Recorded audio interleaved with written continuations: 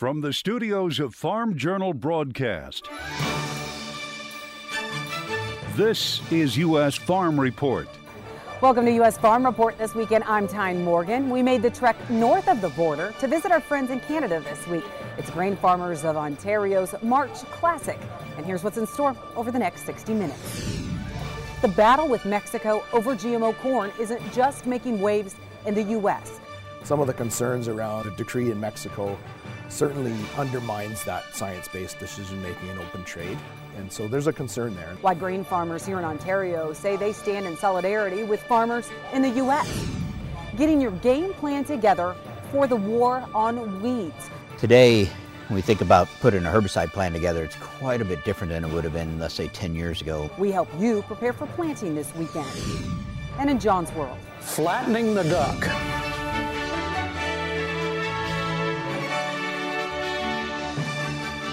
Now for the news. Just days before China's President Xi Jinping arrived in Russia for a multi-day visit with Russia's Vladimir Putin, the United Nations announced the Black Sea grain deal will be extended.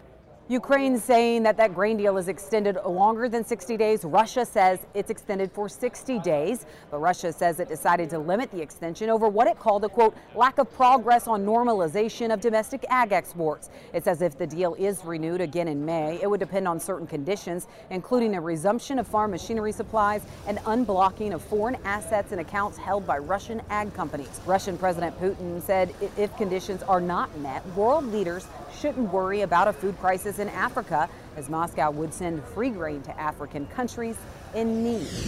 There are reports that China is battling a new surge of African swine fever.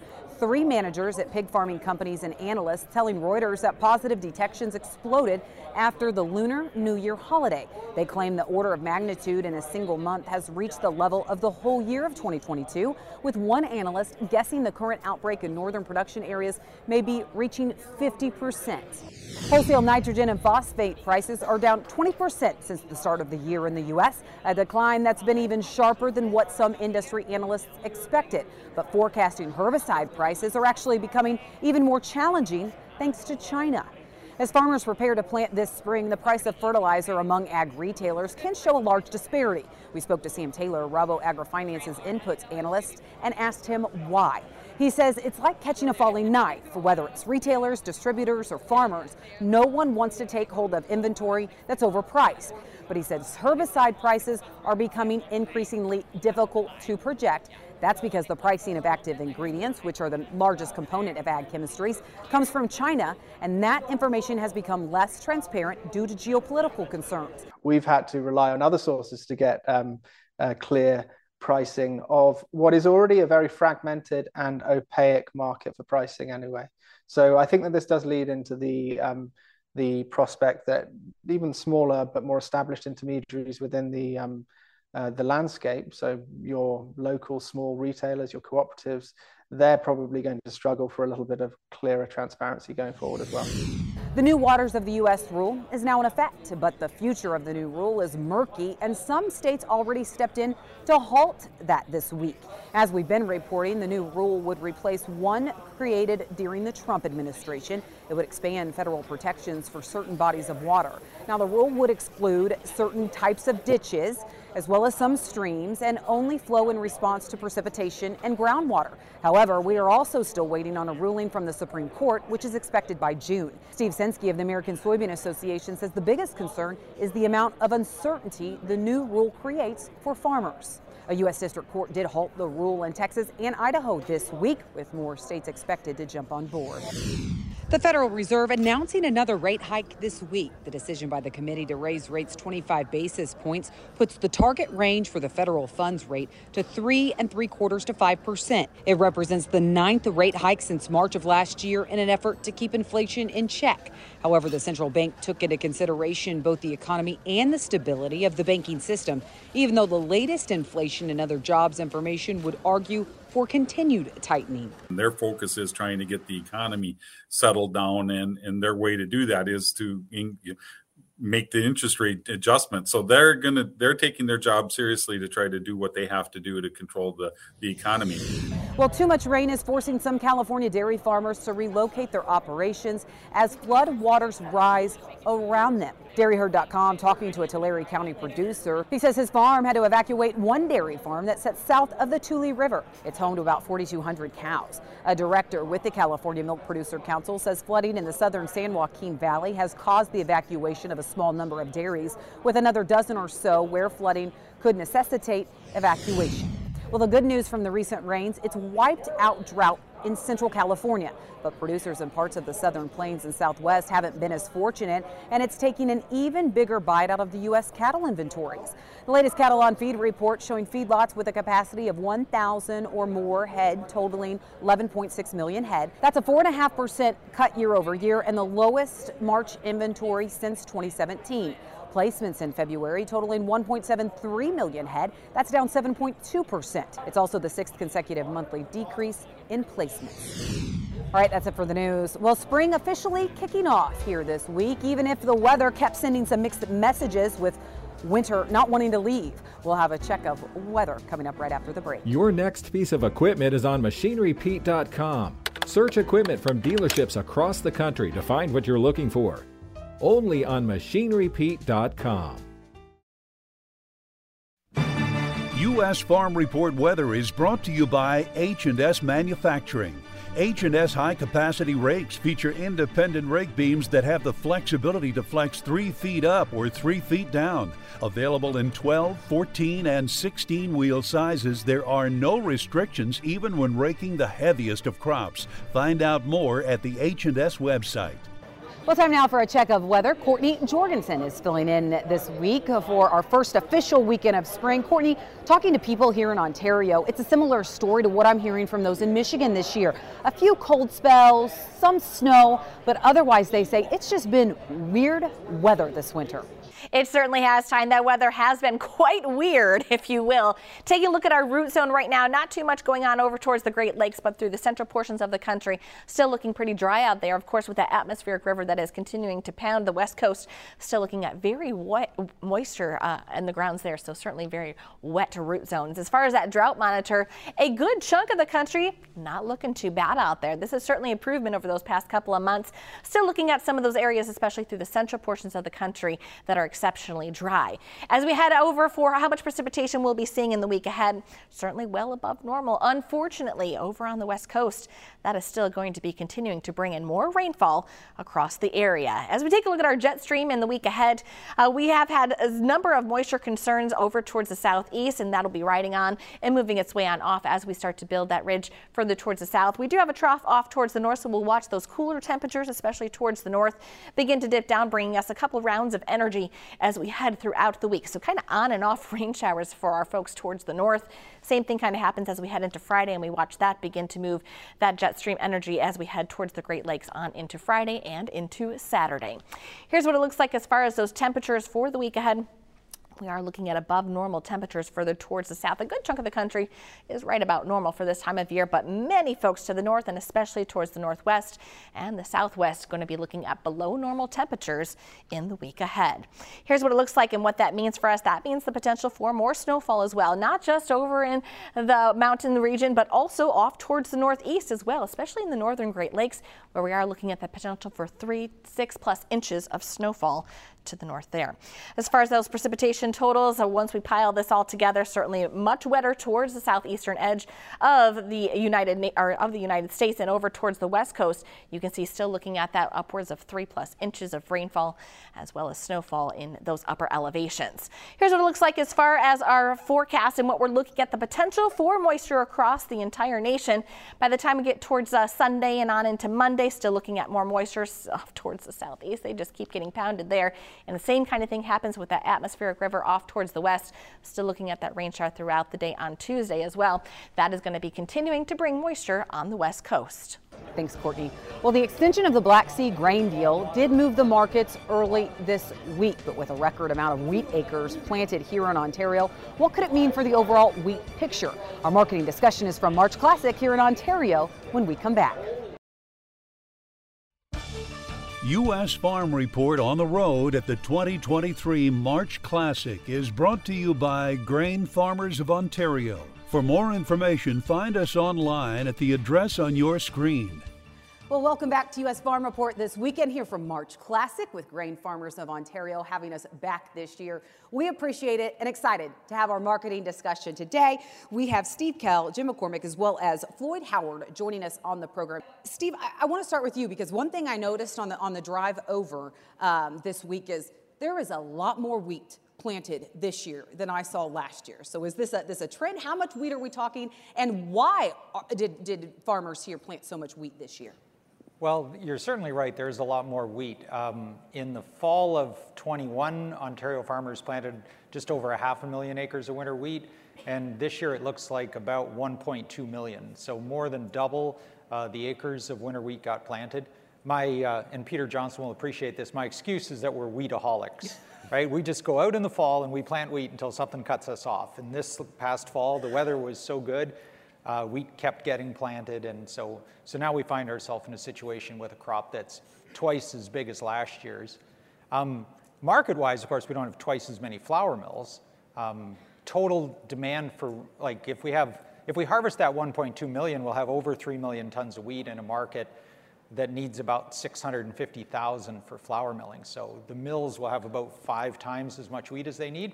So we're going to have to look at exports and feed usage displacing corn in order to get the wheat crop put away. What's your advice for farmers, not only that are still storing old crop, but as we could see this wheat come on board here later this summer? Well, ultimately, basis has been fairly weak for new crop. Farmers have been reluctant sellers. As I look at our book and talk to others in the trade, we have less than half the amount of wheat bought for harvest delivery than we had at this time last year, despite the massive increase in production potential. So the end user is understandably not aggressive for a harvest. And so that's keeping basis relatively weak. I think historically, though, when you look at flat prices, they're very good.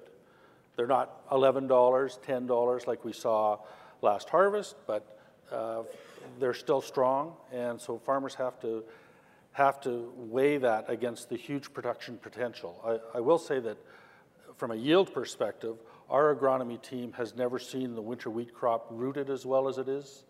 So the production potential is absolutely huge. Well, and a year ago, Jim, I mean, that's when we first started to see the invasion of Ukraine, and we thought, well, we won't see a lot of exports out of that area. Yet here we sit. Record exports, how did that happen? And then, Jim, this week we're seeing this, at least a 60-day extension of this Black Sea grain deal. So does it seem like that's pretty secure? We're going to continue to see that flow out of the Black Sea. China does look like it's going to be able to do it. There was some confusion. The Russians are saying it's a 60-day deal. The Ukrainians are saying it's a 120-day deal. I think the reality is we're going to go 60 days and we're going to see what happens. Putin continues to make certain demands to keep the extension going, but the reality is China's taking a lot of that grain. They're taking the wheat, they're taking the corn. He doesn't want to honk off the Chinese, so I'm guessing the grain corridor will stay open, but there'll be a lot of politics between the deadlines. Speaking of politics and speaking of some issues and some nervousness, global banking situation, that really impacting commodity markets at the start of this week. And so we're having this conversation before the Fed makes an announcement, the U.S. Fed makes an announcement. But when you look at this nervousness, it seems like we're going to see this backstop. So why are the markets still so nervous? Just a lot of uncertainty. The Fed has made a couple indications they're going to backstop some of the grains or some of the bankers, but they haven't come out full-throated and say, hey, we're going to backstop all the FDICs unlimited. And that's forcing a lot of traders, a lot of bigger traders, to move to the sidelines. They're just essentially reducing risk until a little bit of clarity. We do have the Fed minutes or the Fed decision coming out midweek. A lot of thought is they'll raise the rates another quarter point. We're still fighting inflation. So just uncertainty is moving money to the sidelines near term. Well, next week, a big report out of USDA prospective plantings, as well as an update about demand. We still need to talk about all of that. But first, we need to take a quick break, and then we'll be back with more U.S. Farm Report.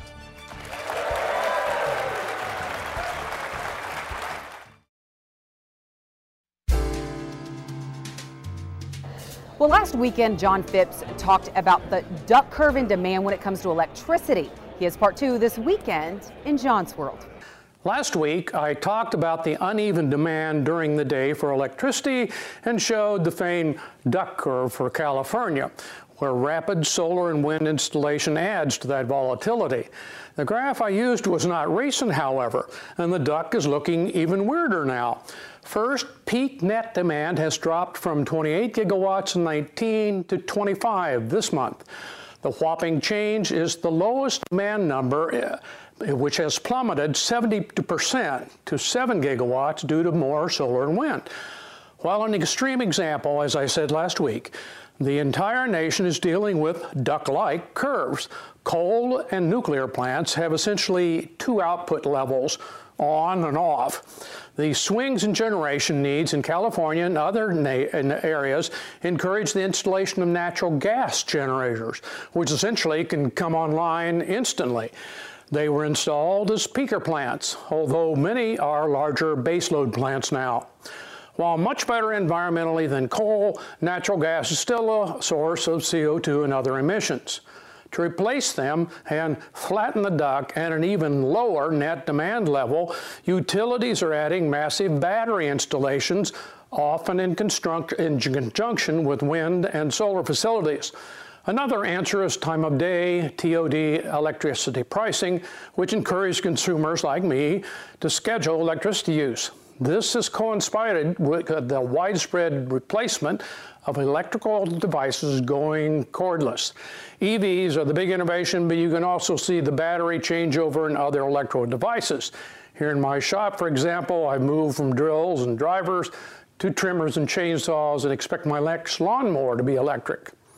Even larger tools like table saws are becoming available as battery powered. Now, add in larger house batteries, which smart recharging, which is a real thing, odd enough, with the latest iOS upgrade on Apple phones. I use ancient mechanical timers to do the same thing with my tool chargers. Granted, recharging a phone is an electron and a lightning bolt, but that same technology can be added to all kinds of appliances when a battery is integrated into the manufacturer. For example, induction cooktops with batteries provide cooking power stored during off-peak hours. New battery technology means similar options will be available on virtually all appliances, with the added benefit of smaller wires throughout the house. The big point is the more we flatten the demand curve, the lower we can push the demand curve, cutting greenhouse gas emissions all the way. Thanks, John, and we'll make sure to get both of those commentaries on agweb.com. All right, when we come back, we're heading back to the States, to the Show Me State, for a Ford. Tractor Tales is next. U.S. Farm Report is sponsored by Germinator Closing Wheels. Germinator steel closing wheels, perfected in conventional, excels in no-till. Order 12 to 16 rows today and qualify for free shipping or 20% off an End Zone moisture management package.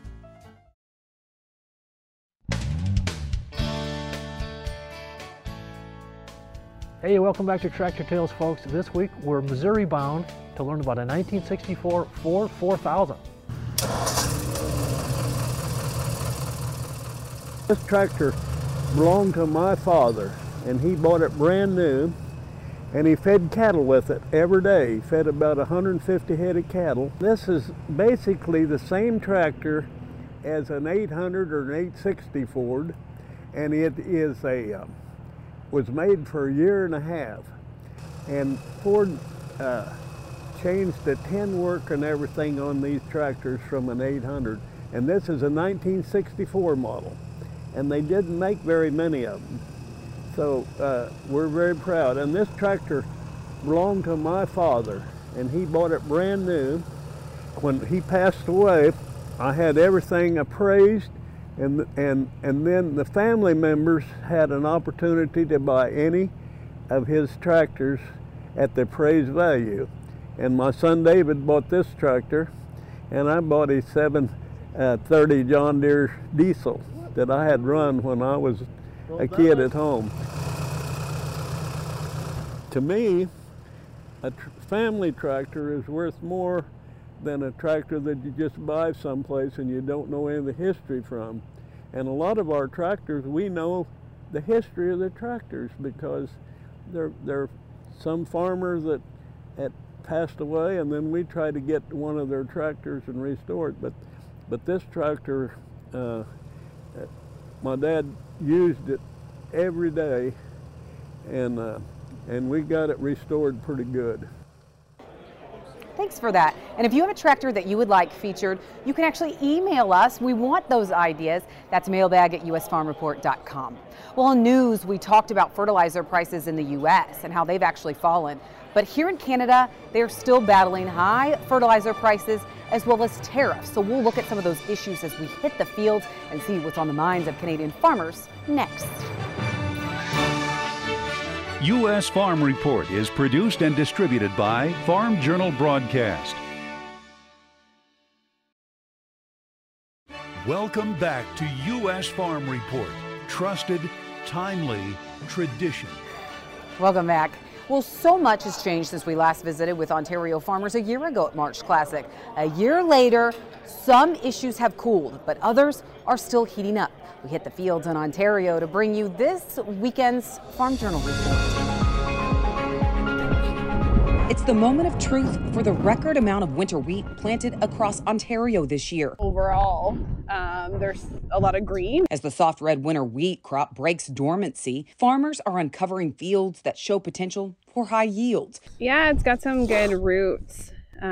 Considering for the winter. And it comes as a surprise to some farmers who haven't seen much moisture this winter. We haven't a lack of snow, as you can see, the freezing temperatures. So it's going to have an impact, I think, unless we're going to have, you know, the clouds open up between now and planting, hopefully not during planting. Julie Maw and her husband Kyle are third generation on this Lambton County, Ontario farm that originally started as a dairy. We've been here for 14 years operating the operation. We have 3 kids that we farm with, and one is just turning 11 and is driving tractor and starting to get involved with the planting. From a seed business to custom farming, the Maws stay busy. And just this year, Julie became one of 2 females to ever serve on the Grain Farmers of Ontario, or GFO, board of directors. All the various hats she wears from day to day is also what allows Ma to keep a pulse on agriculture beyond what she can see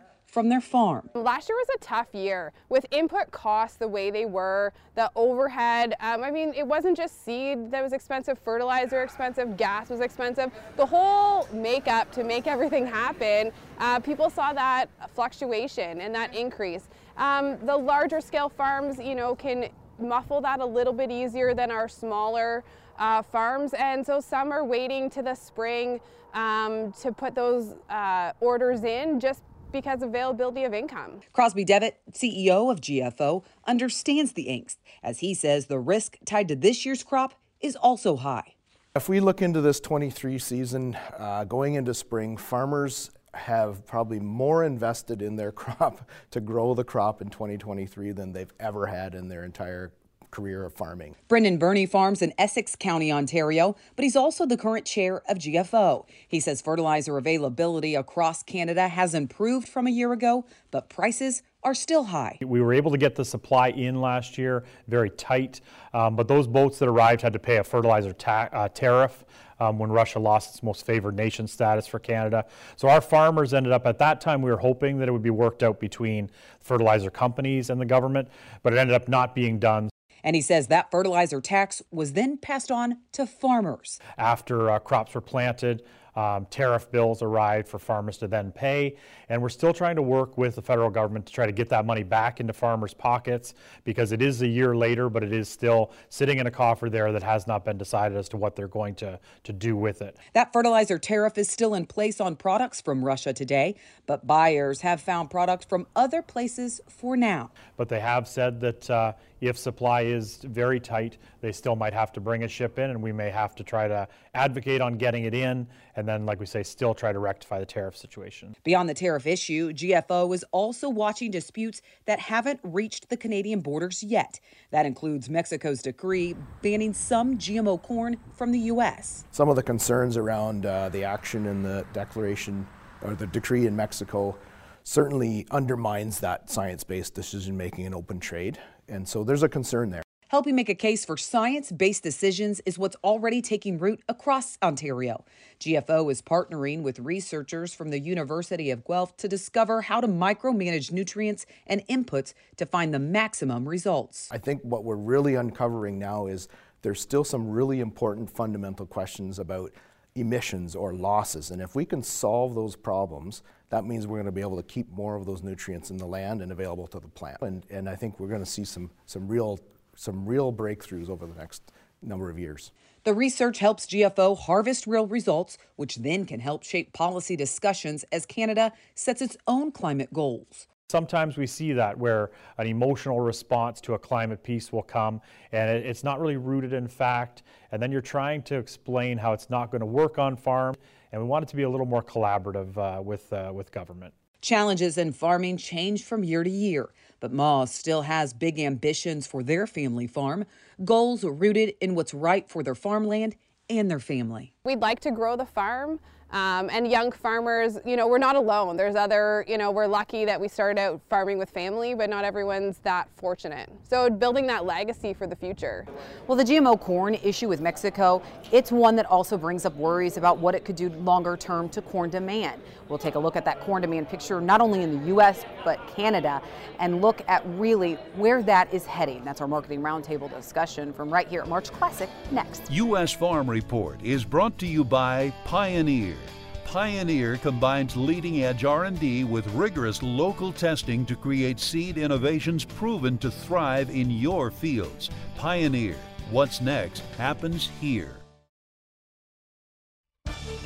U.S. Farm Report on the road at the 2023 March Classic is brought to you by Grain Farmers of Ontario. For more information, find us online at the address on your screen.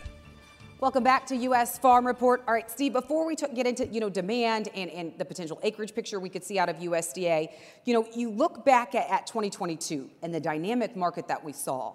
So as now we head and really look at this 2023 market, how should growers reset their expectations? Yeah, I think that's a great question. I mean, in 22, we saw three major events that could drive prices: a South American drought that affected Brazil and Argentina, the war starting in Ukraine, which put the market into a spin, and then some drier conditions in the U.S. Midwest. So we had this kind of trifecta of things that push prices higher. Maybe all of those things will happen again this year, but the Brazilian South American yield is better than we thought. The war is getting to be old news, and so I think farmers need to dial down our expectations. We are not going to, if we're aiming for 22 crop prices in 23, we're going to wind up missing the mark. Well, Steve, we'll see if you agree in this prospective plantings report that comes out next week. So, Jim, as we lead into that, a lot of acreage estimates coming out. The thought, though, that we could see more corn acres. When you look at what agmarket.net right now is projecting, what should growers be expecting heading into next week? We're looking for more corn acres as well. We're looking for about 91 million acres. I mean, the reality is as producers in the U.S. we're doing their books. It doesn't matter where they're at. You look for the southern part of Illinois, North Dakota, Pennsylvania, all the way to Nebraska. All our clients are all saying the same thing. Corn is where the money's at. So we are looking for more corn to be planted. Bean acres are going to be around 88, 89. As a whole, we do about 180 million acres of corn and beans combined, roughly. So the weight's definitely going to be on the corn this year. So then, Floyd, when you look here in Ontario, I know some growers are still kind of on the fence, haven't made up their minds when it comes to acreage decisions, didn't have all of the, the things pre-booked like we typically do. But you look at the amount of risk. Does corn still pencil here as well? Corn definitely is the best return. The reality up here, though, is with, as Steve alluded to, the big wheat acres, I imagine that all those wheat acres are going to be retained. So when we have planted acres provincially up 45% plus, Lambton County up 75%, something has to accommodate that increase in wheat acres. So we're anticipating that there will be lower corn acres and slightly lower to unchanged bean acres. Well, corn demand, it seems like in the U.S. and Canada, similar story. Corn demand had been relatively soft. Jim, we've seen China come in and buy some corn now, at least from the U.S. Earlier this week, in a week's time, they had purchased 2.25 million tons of corn. What is the expectation for how many more buys we could see from China? Our group is thinking it could be as many as 2 million more metric tons, so that would get close to 4. And if they did that, that would put China's total purchases for about 18 million metric tons, which is kind of the low end of the estimate of what the industry is. The real question is, are they going to buy more than that as uncertainty of the pricing? China does seem to be a value price type of buyer, and with these break in prices recently, they've been very aggressive. So I think every kind of dip we get in the market, I would not be surprised to see China come in and step in and get a little bit more coverage done, as they're just worried about that safrinha crop maybe falling a little bit short. When China does come to the U.S. to buy corn, do we see then, Canada backfill some of that demand globally? Does it shuffle a little bit, and does it end up helping Canada as well? Certainly, anytime a big end user takes product, it's like taking water out of a barrel. It doesn't matter which side they took it out of, it drops the level in the whole barrel. So it's useful to us. Ontario corn tends to go to Europe. We're a real short boat ride out the St. Lawrence and across into Northern Europe. We really can't get to China. 70% of the corn that China buys comes from the US. So it's kind of a funny relationship where they pretend they don't like each other, but somehow or another still do a lot of business, right?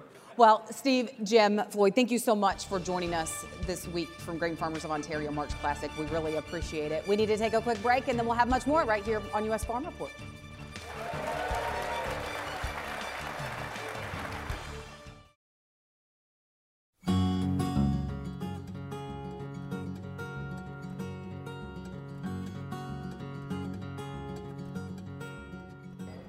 Well, some planting has already started in the southern states of the U.S., even with a few cold weather setbacks this year. But as the rest of the country gears up for the growing season, we are helping you set up your fields for success from the start. And this weekend, it's all about jump-starting your weed management plan as you prepare for planting.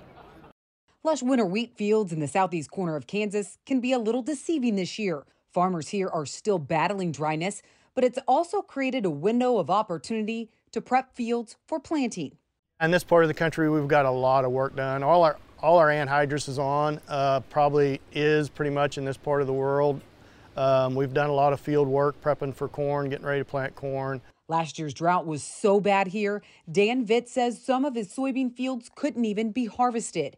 But a wet spring proved just as challenging, especially with getting an early start on controlling potential problems with weeds. In 1984, when I was a senior in high school, we rode a 180 tractor and a 6-row cultivator back and forth, and the sprayer wasn't that big of a part of the farm operation, and now it's probably the most valuable piece of equipment on the farm. Viewing his fields as a classroom, Vitt says each challenge also comes with valuable lessons. On pretty much all our corn and bean ground, we went to a 2-pass pre-on-pre to trying to keep them from growing in the first place. And we try to start clean and stay clean. Farm Journal field agronomist Ken Ferry says a decade ago, a farmer had one herbicide program for corn and for soybeans. Today, that's vastly changed. So many different facets to the herbicide program, and we're talking about variety selection or hybrids. We're talking about row spacing, planting date, application times. As controlling weeds has become more complex, Ferry says farmers' weed management plans should also be more robust. But we just can't have a plan up here. As a farm operation, we got to put our plan together, and it needs to be on paper. It needs to be detailed, and then it needs to be shared with everybody in that farm operation. From sprayer operators to those planting the seeds in the field, Ferry says every person on your operation needs to know that plan. We need a written plan. It needs to be accessible. It needs to be reviewed by everybody in the operation. While Mother Nature can throw some curveballs throughout the season, Ferry says consistency is key. So with the full season plan, there's a lot of value in the concept of start clean and stay clean. So a situation where the full plan would have some residual in the pre-emergence, try to stop them before they even show up. Then you might be coming back and adding a residual to your post-application, trying to lengthen that process out. Ferry says one of the biggest misconceptions by growers is to wait until you see a weed problem pop up to respond. But sometimes the scouting isn't as thorough as it should be. And guys are scouting from the pickup seat maybe, and they finally can see weeds from the pickup seat, and they decide that now's the time to spray. Then we get wind, we get rain, we get something in there, and all of a sudden we are a week later than what they wanted to be, and some of these weeds can grow a lot in a week's time. The other factor farmers also tend to forget is the correlation between row spacing and weed control. One of the challenges that we run into is, as farmers are putting the plan together, and you may be thinking weeds on this spectrum, and then somebody over here is thinking about planting, row spacing, population. We know from studies that we've done clear back in 1992 already that we can pull those bean populations below 120,000 and not affect yield, but we do affect weed control. From reading the labels to tapping into the knowledge of your retailer, Ferry says those are some of the biggest tools a grower can use throughout the season. And for Vitt, he's learned to keep an open mind. Be open-minded and be willing to change. That's the biggest thing. You know, don't get too set in your ways, or sometimes it'll come back and haunt you. You got to be open-minded and listen to people and sort through what fits your program the best. And we'll continue to help you prepare for planting as this series will happen over the next few weeks. All right, when we come back, John Phipps has customer support this week. How big is the undocumented worker problem?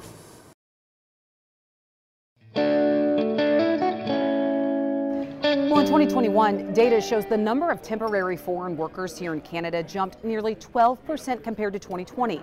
That marked the biggest increase since 2016. In the U.S., the issue is tangled in a political web as farmers and growers deal with labor shortages and push for changes to H-2A.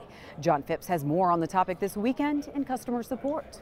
This week, a deceptively complex question about immigrants. I often wonder about the pros and cons of undocumented illegal immigrant labor. Specifically, what is the magnitude of undocumented labor in agriculture? Is there any possibility of transitioning from an illegal to a legal work permit-based labor force for the undocumented? And that's from John Connolly in Roanoke, Virginia, who has one of the coolest street names I've ever seen. It's a great question. First, I want to clarify some labels.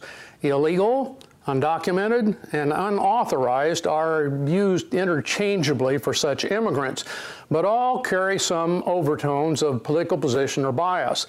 I will use undocumented, and everyone can read into it what they will. Second, there are multiple reliable sources for statistics on this issue, but always some degree of difference in the numbers because the population in question is, well, undocumented. Here is the total undocumented population as of last February, February 22. It appears to be virtually fixed at about 11 million people, of which some 8 million are employed, which is about 5% of our total workforce. The point of this graph is there is no surge in undocumented population in the U.S. and hasn't been for several years. About half are from Mexico. Many undocumented become citizens, and many are increasingly leaving voluntarily. While this exodus is true for about a dozen countries, the undocumented population of Mexican immigrants, which is the largest source, has dropped by a third, from 6.6 million to 4.4 million since 2010. As for industry-specific data, agriculture employs about 14% of those workers, largely in fruit and vegetable production and dairy. However, within agriculture, undocumented labor was about half of all employees. I'm pretty sure, but willing to be corrected, that this does not include meat packing, which I think shows up in manufacturing. These numbers are from 2017, however, and labor shortages have prompted many produce growers to shift to low labor crops like nuts. I think a transition answer is a path to citizenship for the undocumented, which has been proposed in several forms and is supported by a large majority of Americans, over 70%. Unfortunately, not enough of those supporters are in Congress. All right, what is the tie between basketball and farming?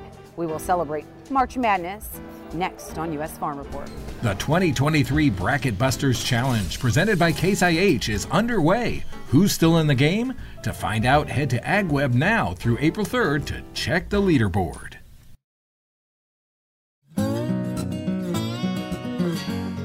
Well, with March Madness underway in the States, this week we have a toast to the birth of basketball and one with both Canadian and farming roots.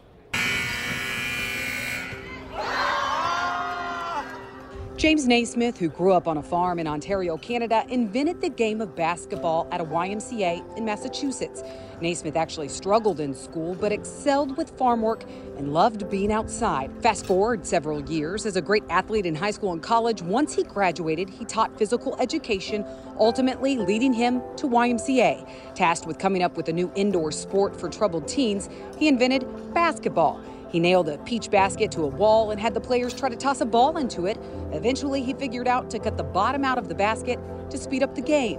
But the agricultural ties don't stop there. In 1975, Illinois farmer Arthur Arrett created the breakaway basketball rim. The prototype was dubbed the rebounder. In 1982, that invention finally received a patent.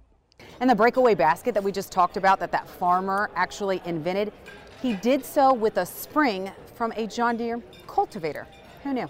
Well, that does it for U.S. Farm Report this weekend. A big thank you to Grain Farmers of Ontario for having us again this week and hosting us for the March Classic. We hope that you'll join us next weekend as we'll be back in the States, back in the studio, and work to build on our tradition. Have a great weekend, everyone. Closed captioning on U.S. Farm Report is brought to you by BASF. BASF, helping you to do the biggest job on earth. U.S. Farm Report is produced and distributed by Farm Journal Broadcast.